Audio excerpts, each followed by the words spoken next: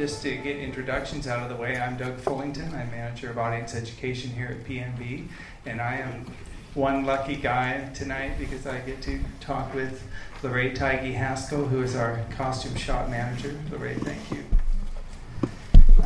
Lorraine has, yes, please.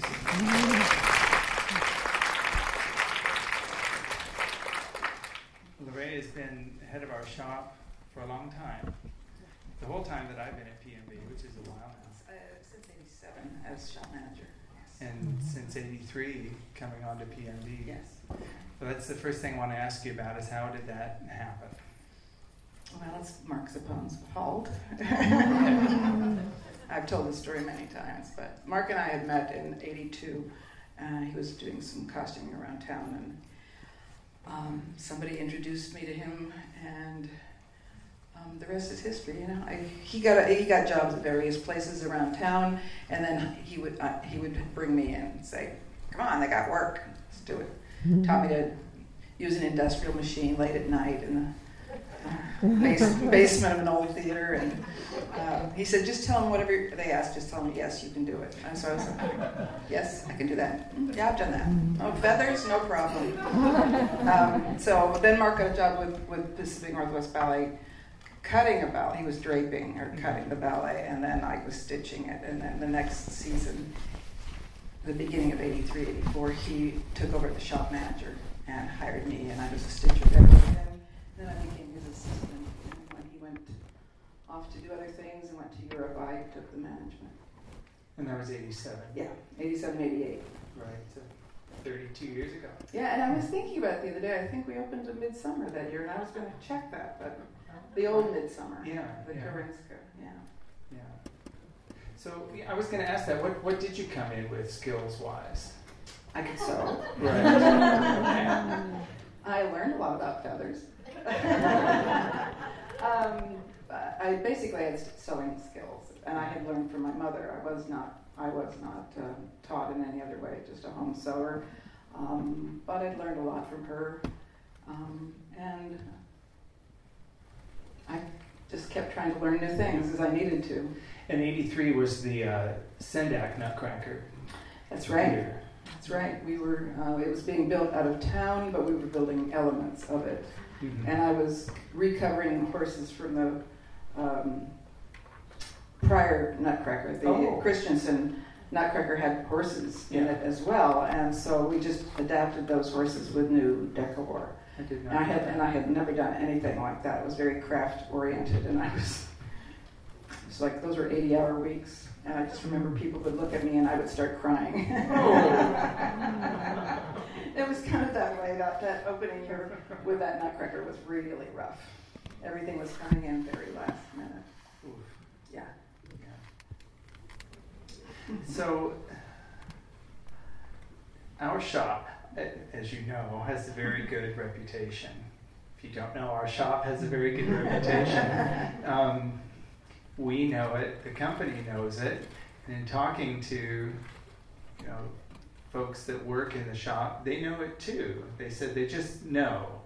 They know that the expectation is high, that we want to put out the best product that we can.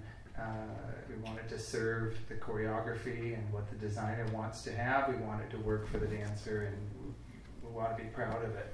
And how does that happen? Well, that's a good question. I'm not sure that I know. I've always tried to show that I believe in what we're doing very much. I consider it a very respectful and high art form. I love the art of dance. I have a lot of respect for the dancers and what they do and all the work that all of us put together to make a performance happen. And hopefully that helped translate. We all worked on it together in the beginning. We all tried to make it better, and I think that continual trying to make it better than it was before, and not saying that's the way we've always done it, and we have to do it. It's like how do we do it this time that could be better? Yeah. And so we did a lot of work in the early days to try to improve the product, to make the patterns work better, to see what we could do to make the dancers feel better, and also to make their clothes function better for them. Right. So it was sort of a drive we all felt, I think, was to just keep improving on the work until it sort of became our ethos. Right. We have a lot of longevity in the shop and in wardrobe, and of course that speaks so well of you and of that aesthetic. When you've talked to me a little bit about this, but when you bring someone on, how does that work? Are you looking for a particular person to do something, or what are you looking for when you're bringing someone on, and how do they sort of develop into a place or the role that they're going to fill? Well, usually people are hired for specific jobs. You know, we bring in perhaps someone on an overhire position, and they would be asked to stitch. Generally, that's the beginning. That's where people often start. But other people may come in as, you know, as a draper or cutter or someone with more skill. And, you know, it's how do they work in that shop. Some people have developed skills that just sort of, they became inserted into the shop sort of very smoothly, and it just worked.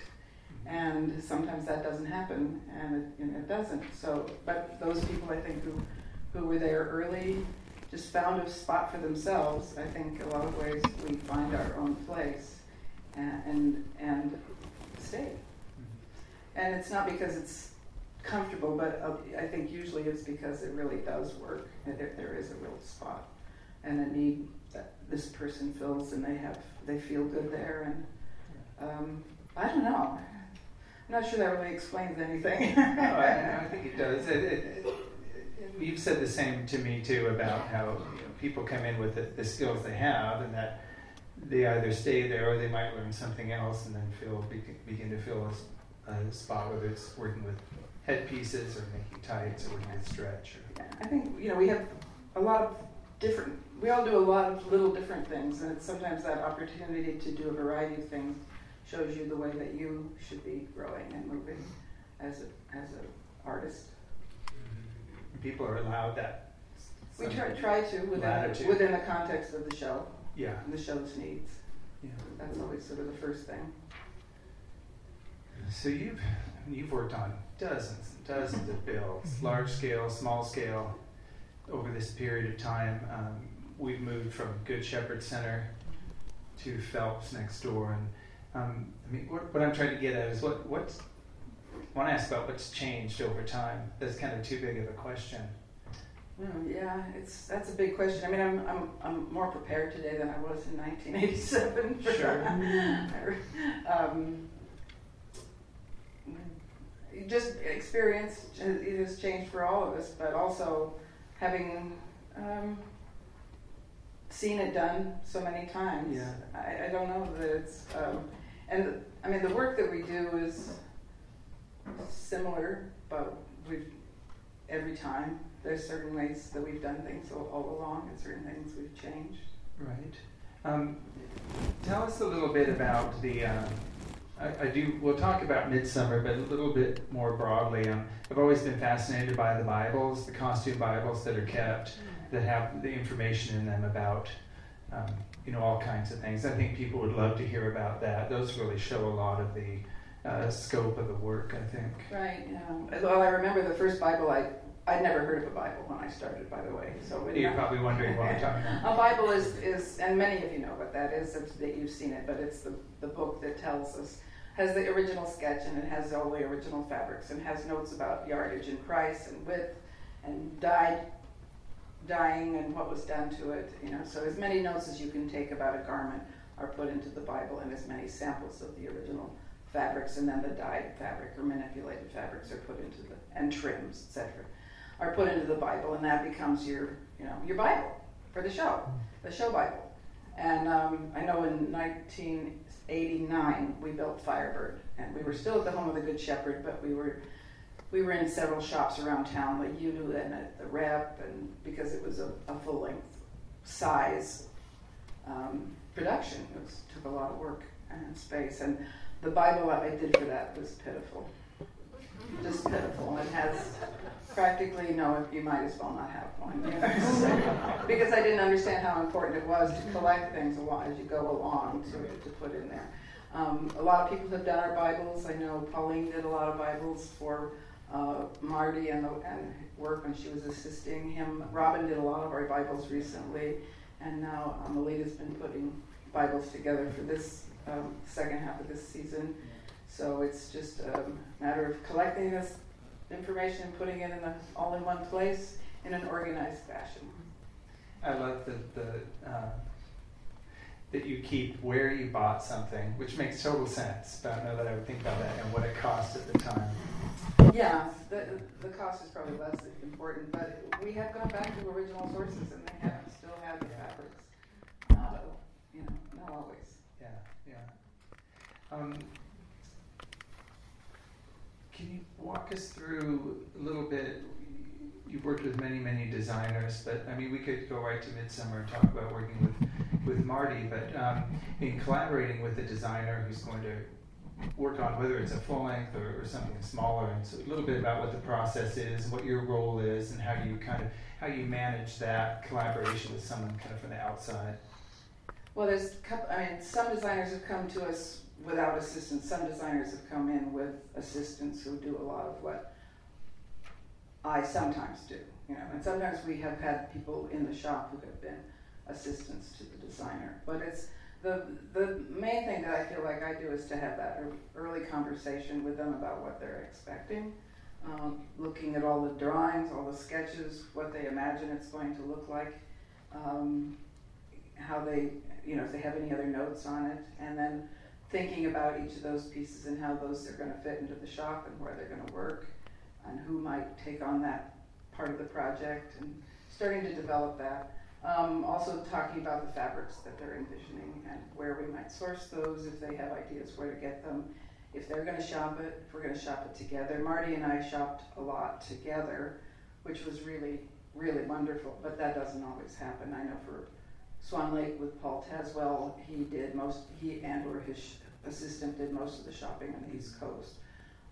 Jerome Kaplan for our Giselle shopped it all in Germany, because he lives in Europe, so that was easy, and had it shipped to us. So it really, the work with the designer can really vary depending on their style and how they're used to working or the needs of the show. What happens in a situation where a decision is heading in one direction and you think it's not the best one, say fabric-wise or function-wise? I suppose it's different with everybody. You have to gauge that individual designer. Yeah. Yes, that happens more than once. Sometimes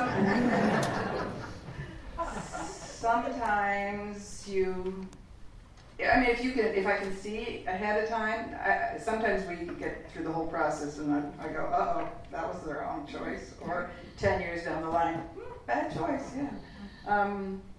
But if you see it and you might say, I don't think, I would approach a designer now differently than I did in '87, where I, was really new and afraid to say anything. But with a few years of experience, I feel a little more confident saying, I don't think that's the best choice.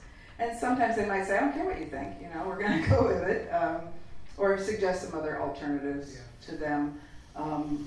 Most designers we've worked with have been, open to suggestions, but sometimes they want what they want. Sure. Yeah. And it's hard to, and you pay for it later. Or, and the same thing with, some design is harder. Fabric choices are easier to maybe influence, but their design choices is a little closer to home. Yeah. So, Midsummer, we got the Balanchine Midsummer in '85. We had did we build the Karinska set ourselves? No, the Karinska set was Sandalwood. Okay. And then, so '97, we're doing the new production with Marty. And I know it was an experience you really remember fondly, and you love the designs in Marty. And I'd just love to hear about that process and what's special about. Well, we worked together on Cinderella in '94. So 3 years prior, we built Cinderella that Marty designed for Kent's Cinderella, and it was we developed a great relationship. He liked the shop. We liked each other. It was good, and he liked Ken Francia, and so they asked him to do costumes. And I think, correct me if I'm wrong, he asked to do sets. I think he asked to do Yeah, sets. he did, because he wasn't known as a set designer, and he hadn't really been doing sets, but he really wanted to bring. He wanted to see the whole vision. He wanted it all to be from one mind, so to speak. And they decided to set it here in the Northwest. And I remember Marty and Francie with books spread all over the floor of her office, from, with photos of the Northwest and flora and fauna. And it was quite exciting. Those early days that they were working on it together, it was really, really, I think, seemed fun. Yeah. So we had a fairly long time to do that. This, of course, down at the end, it always felt like we had no time at all, but it was a longer build process than we often had. And by that point, were we building essentially everything in-house? We built most of it in-house. We sent out dyeing, and some of the dyeing and painting, and the heads for the donkey and for the hounds were all done in New York.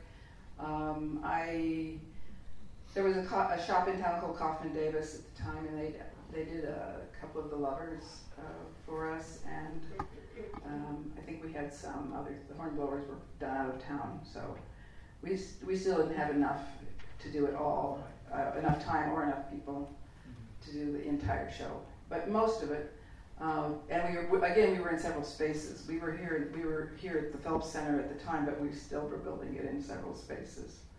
The tutus were over there, and there's not a ton of room next door once you get a No. valley of that scope. No. So you need a lot of space. It just seems very. The production. I was just looking at the costumes before they've taken up to the dressing rooms, and just the embellishments are so beautiful, and the level of detail is really, really high. I know that's typical, but it just seems especially visible in these costumes. I think these costumes are a little atypical. I think they're more detailed than a lot of other things. I think the level of detail on the motifs and the trims is because they were pretty much trims made from scratch. Yeah. Most everything, and all the hand beating on everything is a level of detail that we don't see all that often. It's very expensive. But it's you can't find what we built. Marty drew it and we could make it. Yeah. And so it looked just like he wanted it to look. Right. And that's exciting, and it's lovely. Yeah, it really does make them very special, and I think that the dancers appreciate that too when they wear them. The dancers love these costumes. Yeah. They're comfortable as well. Yeah. They find them comfortable. I don't know. I think that goes toward what you said about, I know you work hard to keep developing how you build things so that they work for dance as well as look good. Mm-hmm. And I think that's the result. Yeah, these have quite a bit of stretch in them, and some of that's worked against us over time. Again, one of those things you find out 10 years down the line with some fabrics, but all in all, it's a lovely show, and it's quite comfortable. We've had an opportunity to make some new versions of things this time around. Well, the Titanias are both new, Yeah. brand new, just finished after hours and hours of work by Magic Team, and they're beautiful. What goes into that costume? Love. They're hand painted, so they're laid out. Luna was the draper, and she laid them out. Wendy was the painter, and she painted them. Hand painted. I don't know if was there any airbrushing, Wendy? No. Okay, it's all hand paint. They're fit multiple times. I think Luna did mock-ups for first fittings, and then they were fit multiple times, and then the beading is all by hand.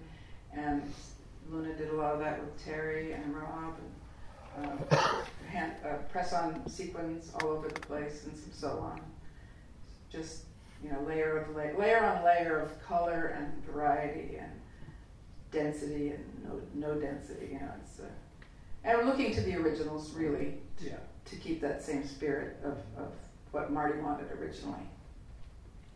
And that all makes a real difference when you see it even from a far distance. I believe it does, and I believe there's a depth and a richness that comes across the footlights, even if you don't see the individual stones.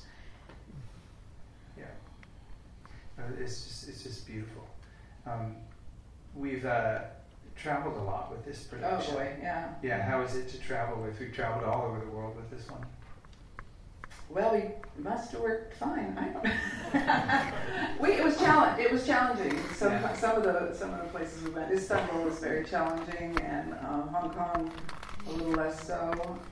We took it to Sadler's Wells and Edinburgh in London, and Edinburgh Festival in Scotland, where we had various amounts of room and different kinds of machines and facilities. The facilities were never. We've got really nice facilities here now, and I have to say this is probably the best place we've ever played it. Touring in general, we sort of. I know we do all we can to know what the circumstances are going to be and what we'll have on touring, but you never really know, I suppose. Yeah, no. Well, we've done advanced trips sometimes. We did it for the Paris tour last summer. True. We did an advanced trip, 2 advanced trips, and I know for Istanbul we did an advanced trip. Rico and I went to Istanbul ahead of time to see the theater, and you still don't really know, but at least you've got a better idea. Yeah. But you don't always get that luxury of seeing it in advance. You have to be kind of prepared to do just about anything. All right. Speaking of doing just about everything, you work a lot of shows, and you've told me that's not necessarily usual for someone in your position, but you're consistently here. We're very used to having you here. That feels good when you're here, I know, for all of us, for the dancers. And just what's your thought on that? Well, it's kind of where I started. It's why I fell in love with this business, was being backstage. And do people know what you do? So what are you sort of ready for? What do you have with you backstage? Well, we all do. I mean, I'm not the only one. The dressers and Sherry Thompson, our wardrobe mistress, and Madeline, we all have needle and thread and a pair of scissors and a flashlight, and it's what you need. But there's other dressers who can come in and help too. But yeah, it's funny. It isn't something that's required of a shop manager, I don't think, but I do like it, and I figure if I give this part up, why bother? So that's why I'm quitting. Our most recent big build was Nutcracker. Nutcracker was big. Jules. Yeah, Jules, of course. Jules was really big. Yes, very good. Different, 2 really different builds. But before we move on, I want to talk a little bit about those being the most recent, and sort of obviously building the Falcon or Nutcracker. We're in a completely different situation than we were back in '83. There were some specialty things, but just like to hear a little bit about that. Of course, you've already told me, but I think everyone would like to know a little bit about the more recent builds. Well, and very different builds. Timeline. The timeline on Nutcracker was one of those that I think it was a gift. It was seldom given. We had a lot of more time than usual. Couple years? I think 2.5 years we started really talking about it, but it was about 2 years, and that alone makes all the difference in the world. We were able to really plan it out better and keep a pace going on it and get it, done so it didn't feel like it was, and do it all in the city of Seattle. It wasn't all in the shop, but it was all in the city of Seattle, and it was, it was a nice project, a really nice project, and it came in under budget. I love that. Don't get a great word. Jules was a little tighter for a lot of different reasons, and we had, but it's more typical of the full lengths that we've built in the past. His timeline has been shorter, and it affects everything. And it was again built all here in Seattle, but it was kind of a squeaker. Right. Beautiful. beautiful, definitely. Of course, both of them. So,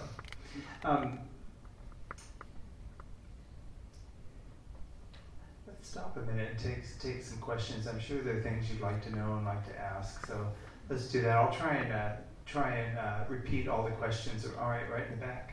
Do you ever have a malfunction like Janet Jackson? Did you ever wardrobe malfunction, quote unquote? Not quite like that, but yes, more than I care to think about. Straps break, and the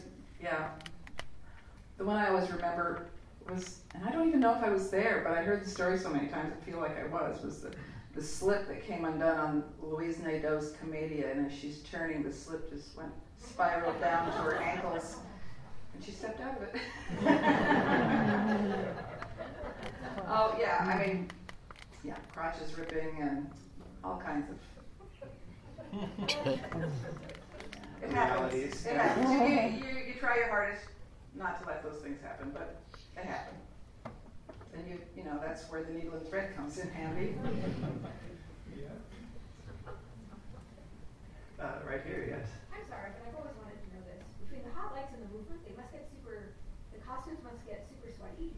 Use Febreze and hope for the best, or like how often do you wash such delicate items? Some things can be washed every show and are washed every show. Right now we've got a lot of hounds still drying in the dry room from this afternoon's rehearsal.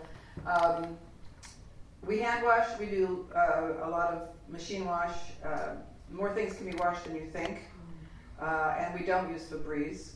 The only product we put on them is vodka. Straight vodka. It helps cut the bacteria, reduces bacterial growth and hence the odor. But almost anything can be put in water. It's kinder than salty, sweaty bodies. Most things come apart in a variety of pieces to allow for When we build costumes, we pre-wash everything, pre-treated. We don't wash tailored jackets, wool jackets, those kinds of things, obviously. But there's a lot that is very washable, and water is really the kindest thing you can do to a lot of things. And then the things that can't be washed during the run get cleaned after. Right, we do a fair amount of dry cleaning. Something like a Sleeping Beauty required a lot of dry cleaning. It's very heavily built. But we try to make things, when we build them in the shop, we try to make things and think about cleaning. That's one of the big things we think about. The designers don't think about. Yes, back here. Are there any fabrics that you have learned to not ever use again? Fabrics not to use. Oh, we had one once, yes. Most things, but there's a few. There was a fabric that was a silk that was woven so loosely, and then it had a finish on it that was, they said, fish glue. So you couldn't wash it, you couldn't get it wet, and it tore if you looked at it. But the choreographer insisted on using it for the skirt. We talked about using it on the skirts on the core, but he insisted on using it on the principals. And of course they tore. They tore off in the middle of a performance, and strip changes in the wings. Talk about not wardrobe malfunction. That was a good one. I won't ever use that again, but sometimes you have made choices to use more delicate fabrics because they're going to look better or move better, and just knowing that they're going to have to be replaced over time when you could have chosen something else. The Titania skirts are silks that are just exquisite, and there's nothing like them, and they don't have as long a shelf life as you'd like. Polyester would wear much longer, but it just doesn't move the same way. There's some fabrics I'm more cautious about how we use them or where we use them, or I would be if I were choosing. But I think there's always new ones coming out too. And then your favorites disappear, the ones that the sources for fabrics are something that is frustrating because, like many things, you find the one that you really like and then they don't make it anymore. So. Otto? By the way, weren't there a couple of dancers who were allergic to a certain dye?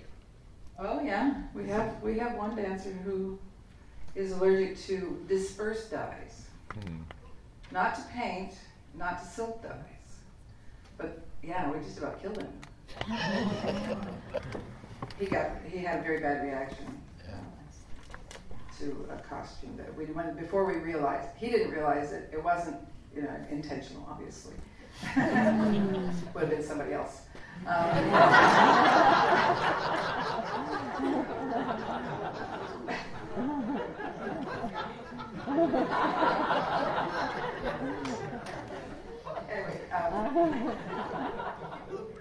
it was something that he didn't realize, and he thought he was allergic to detergent, and we were careful with detergents, but it turned out it was really the dye.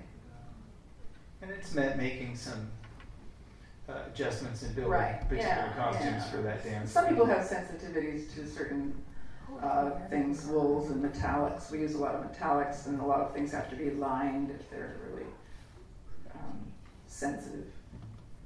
Yeah, that's come off. Yeah, you know. Yes, please. Did you find you had to make a costume for yourself so you understood what these dancers were talking about when you first started? Did you have to make a costume for yourself to understand? No, I believe them. No, I mean, I don't move like they move, so it wouldn't really, it's that extreme movement and what the kind of torque they put on a costume that I'm not capable of doing anyway. I haven't sewed for myself for years. Yeah, no, I think there's certain dancers who are very good about explaining. I know Patty Barker actually was really helpful because she understood a little bit about construction. I remember she was good at giving some feedback on how things fit and worked for her. There have been others who give good feedback.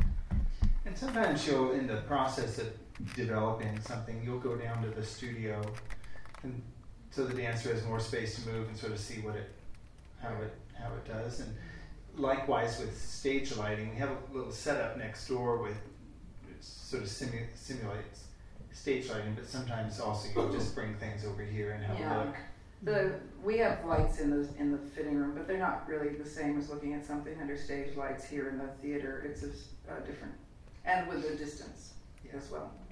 We were able to do that a lot with Nutcracker, that was really nice because we had time. We could come over here when we were in the theater with another show and look at some things under lights, and that was very beneficial. I remember that. Back further, yes. Hi, I was a professional dancer, ballet dancer myself, and now I'm a costume manager as well. And can you tell me, where did the no tights thing start? Where did the no tights trend start? The ballerinas aren't wearing tights anymore. No, I know. There's whole reps we have with no tights in them at all for the ladies. I first encountered it probably in the 90s with some choreographers who were coming in who weren't really ballet choreographers, but others, younger choreographers who liked the look of the leg without a tight on it. You know, the tights soften the look of the leg, and some people like the muscularity of a dancer's leg. Others don't. I know that not everybody wants.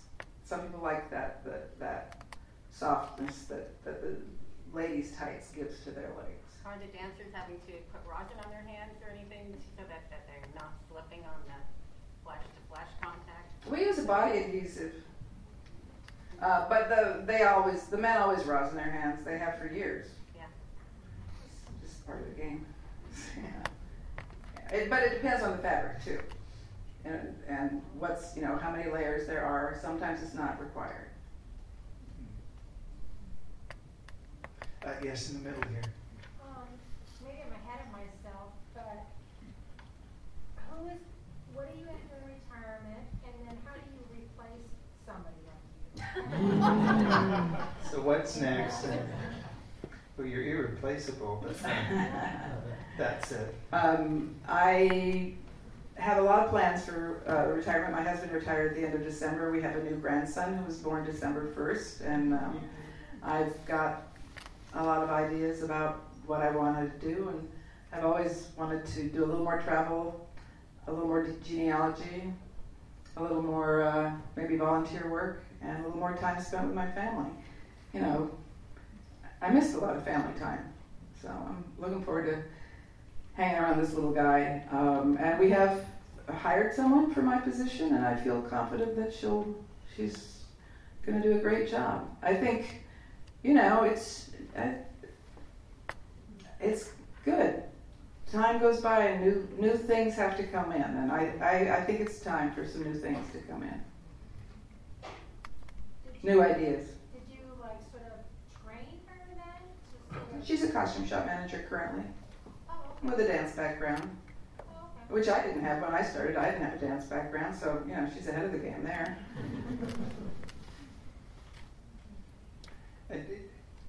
You know, talking to you, you know, we've talked so many times, and that has been, I think, part of the recipe for success in the shop too, was keeping things moving along and looking for new ways, and always sort of, you know, striving to improve and find what's next. And so I'm sure we'll just continue that as we go forward. Just the next step. It's just the next step. Yeah, although it is, that said, it is hard to imagine, but there we are.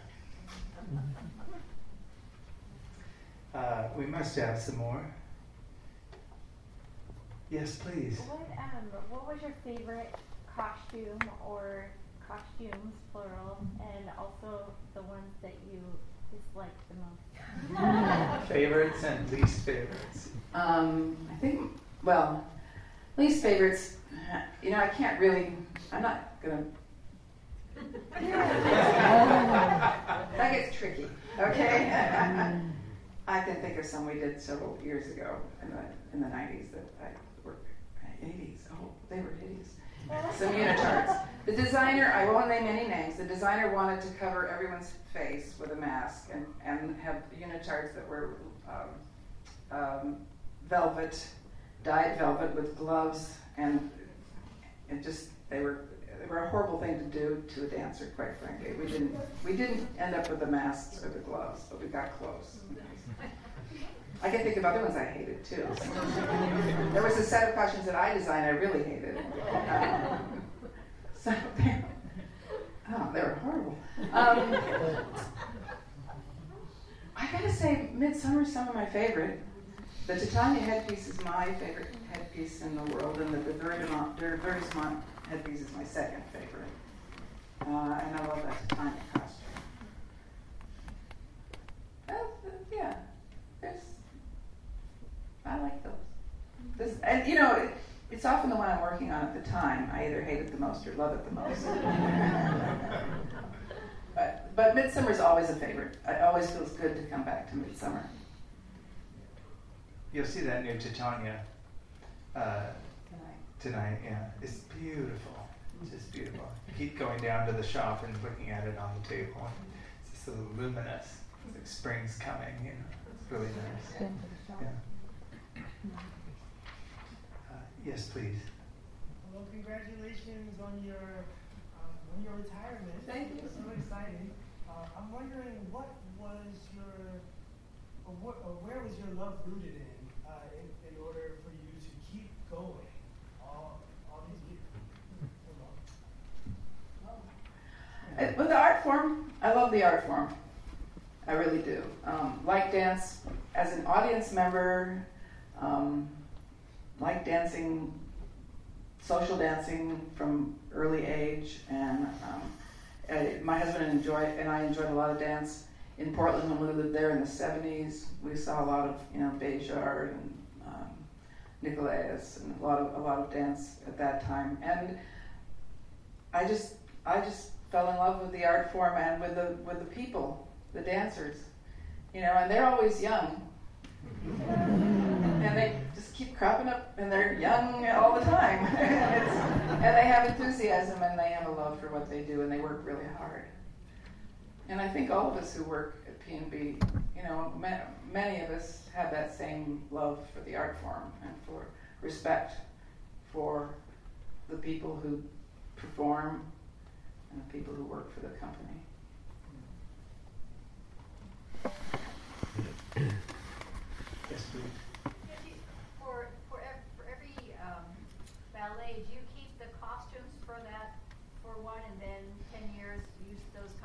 again or revise what you need, or do you create a whole new? Oh no, we keep them. We have actually in the lobby.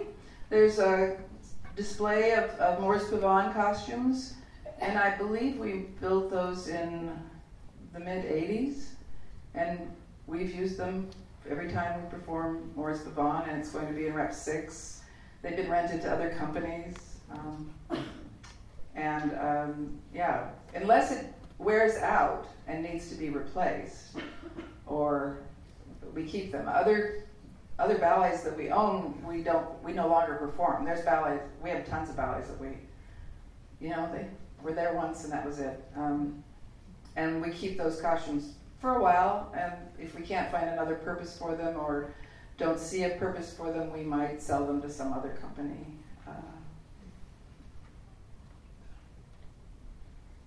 Yes. How many productions do you own costumes for? How many productions? I've lost count, And there's everything from a pas de deux. We have, I'd have to go down the list. We have a list of our inventory of our active rep, our inactive rep, what we used to own but don't own anymore. But we have a huge storage. Storage is always an issue, of course, but You don't know how many crates we have, do you? Oh no, 50 maybe? I don't know, how many crates do we have? Crates full of costumes. Yeah, crates full of costumes. Plus we have a storage facility on the east side, in Bellevue, where our school is. Sure. How much altering do you have to do in a production for that specific dancer?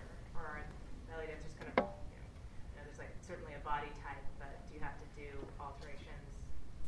Sometimes, it just depends. Sometimes none, but sometimes a lot. Sometimes you have to take it apart, basically, and put it back together again. It's all about casting, right, Mr. Bowl? But sometimes when people are sharing something, there will be situations where an alteration needs to be made between performances. We might, yeah. We use a lot of, various settings that you don't see as an audience person on the back of a costume to make it fit a variety of people. But yeah, when something comes out again, and our company's changed. Midsummer was built in '97, and this is 22 years later, and the size of the company is different than it was then. But it's been performed a number of times. A lot of things have been altered. In general, our men are, especially our core men, are taller, are bigger guys than they were in '97. Sure. This production is supposed to be particularly Northwest, Washington, or Seattle. Did you make changes in the costumes to make it look like it was raining? Well, Martin Pacladinas picked the original colors that were based on colors that he, the rainforest. He looked at rainforests a lot of the peninsula, and so a lot of the colors that you see come from nature, from flowers. So he selected those colors. So we won't see rubber boots?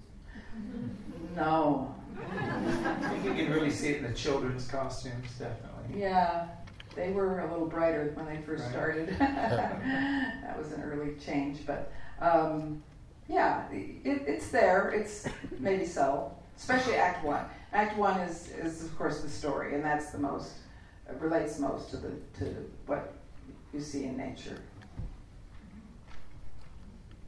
Yes. Well, first, my mother makes ballet costumes as well, and her and I just drool over everything that's on the stage here. Do you ever do costume shop tours? We have done tours. Usually they're organized through our development department or marketing, someone. But we've had various tours for various times. Not all the time, but yeah.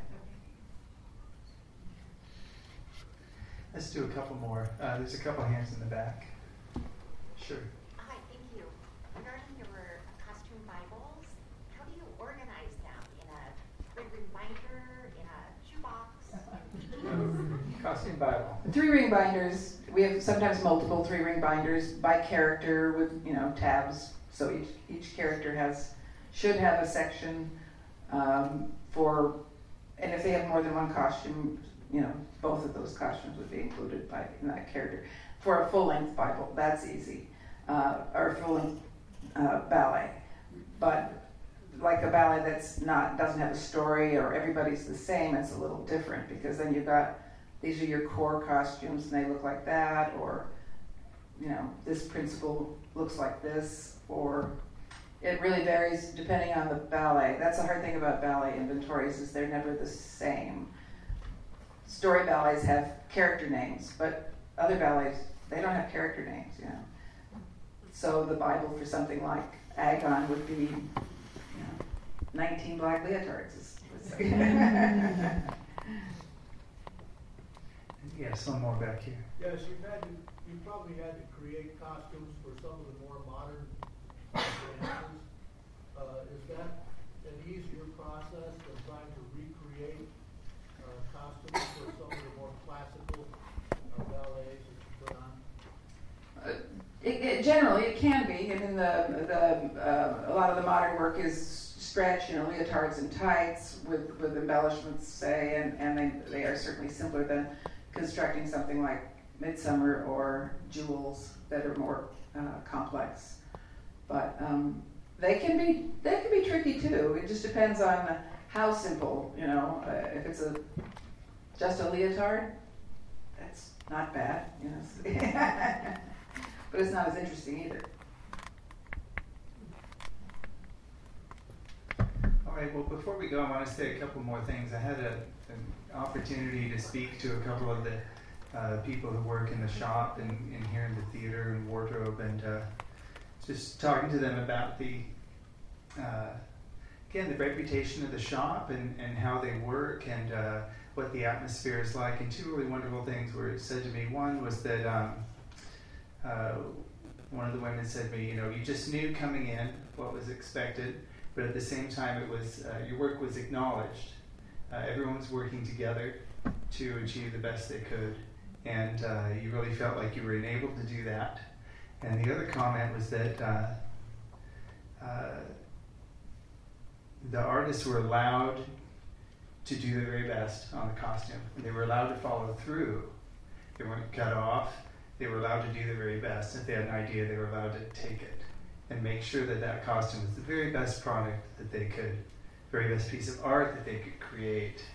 And you've allowed them to do this and led that way. And I think that we've all benefited from this, whether we're in the audience or the dancer who's wearing the costume, or people that work, people like me who work in a different department but see that, and that's very inspiring then for me to want to do the same thing in the work that I do, whether it's creating a casting insert or sharing information about one of the ballets that you're about to see. So, Lori, thank you very much for all that you've done.